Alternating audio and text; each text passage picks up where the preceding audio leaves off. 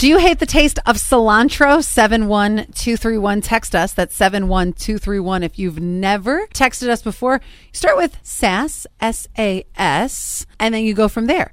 Quinn, do you hate or like the taste of cilantro? I don't remember. I think I'm indifferent. I can't really imagine the taste of it. Okay, so it doesn't taste like soap to you, though. Oh, no. Okay, because when I remember this conversation. Yeah, my dad, he eats it, it tastes like soap. Zach eats it, it tastes like soap. It's something genetics. Okay.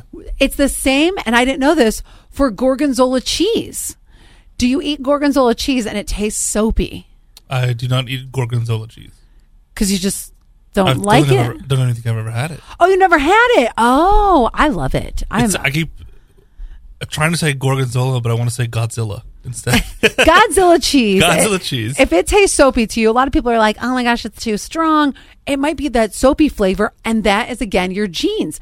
Researchers found that 2/3 of people say gorgonzola tastes like soap, and they're like, wait a second. Certain people say cilantro tastes like soap. Is there cilantro in gorgonzola cheese? No, I don't think so. Okay. But they said that in the future, the knowledge of the genetic variants associated with this soapy flavor, they're like, we can start looking at if there's any other foods. Can you think of any other food that tastes like soap to you? You might not have this. So besides soap. Yeah, right? I know Scott said that mango tasted like a tree to him. That's right. That's right. And I wonder if it's soap, maybe because he also says cilantro tastes like soap, I believe. Maybe he has this gene that it is so many different things. So yes, it is something in this genetic variation that creates this soapy flavor. Man, that sucks. You guys will never enjoy, not you, I'm saying, I'm saying cilantro people, gorgonzola people, mango people now.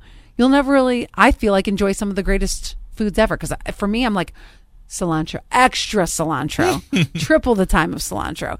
So if you know somebody who doesn't like cilantro, pray for them. Ask them, do they hate gorgonzola too?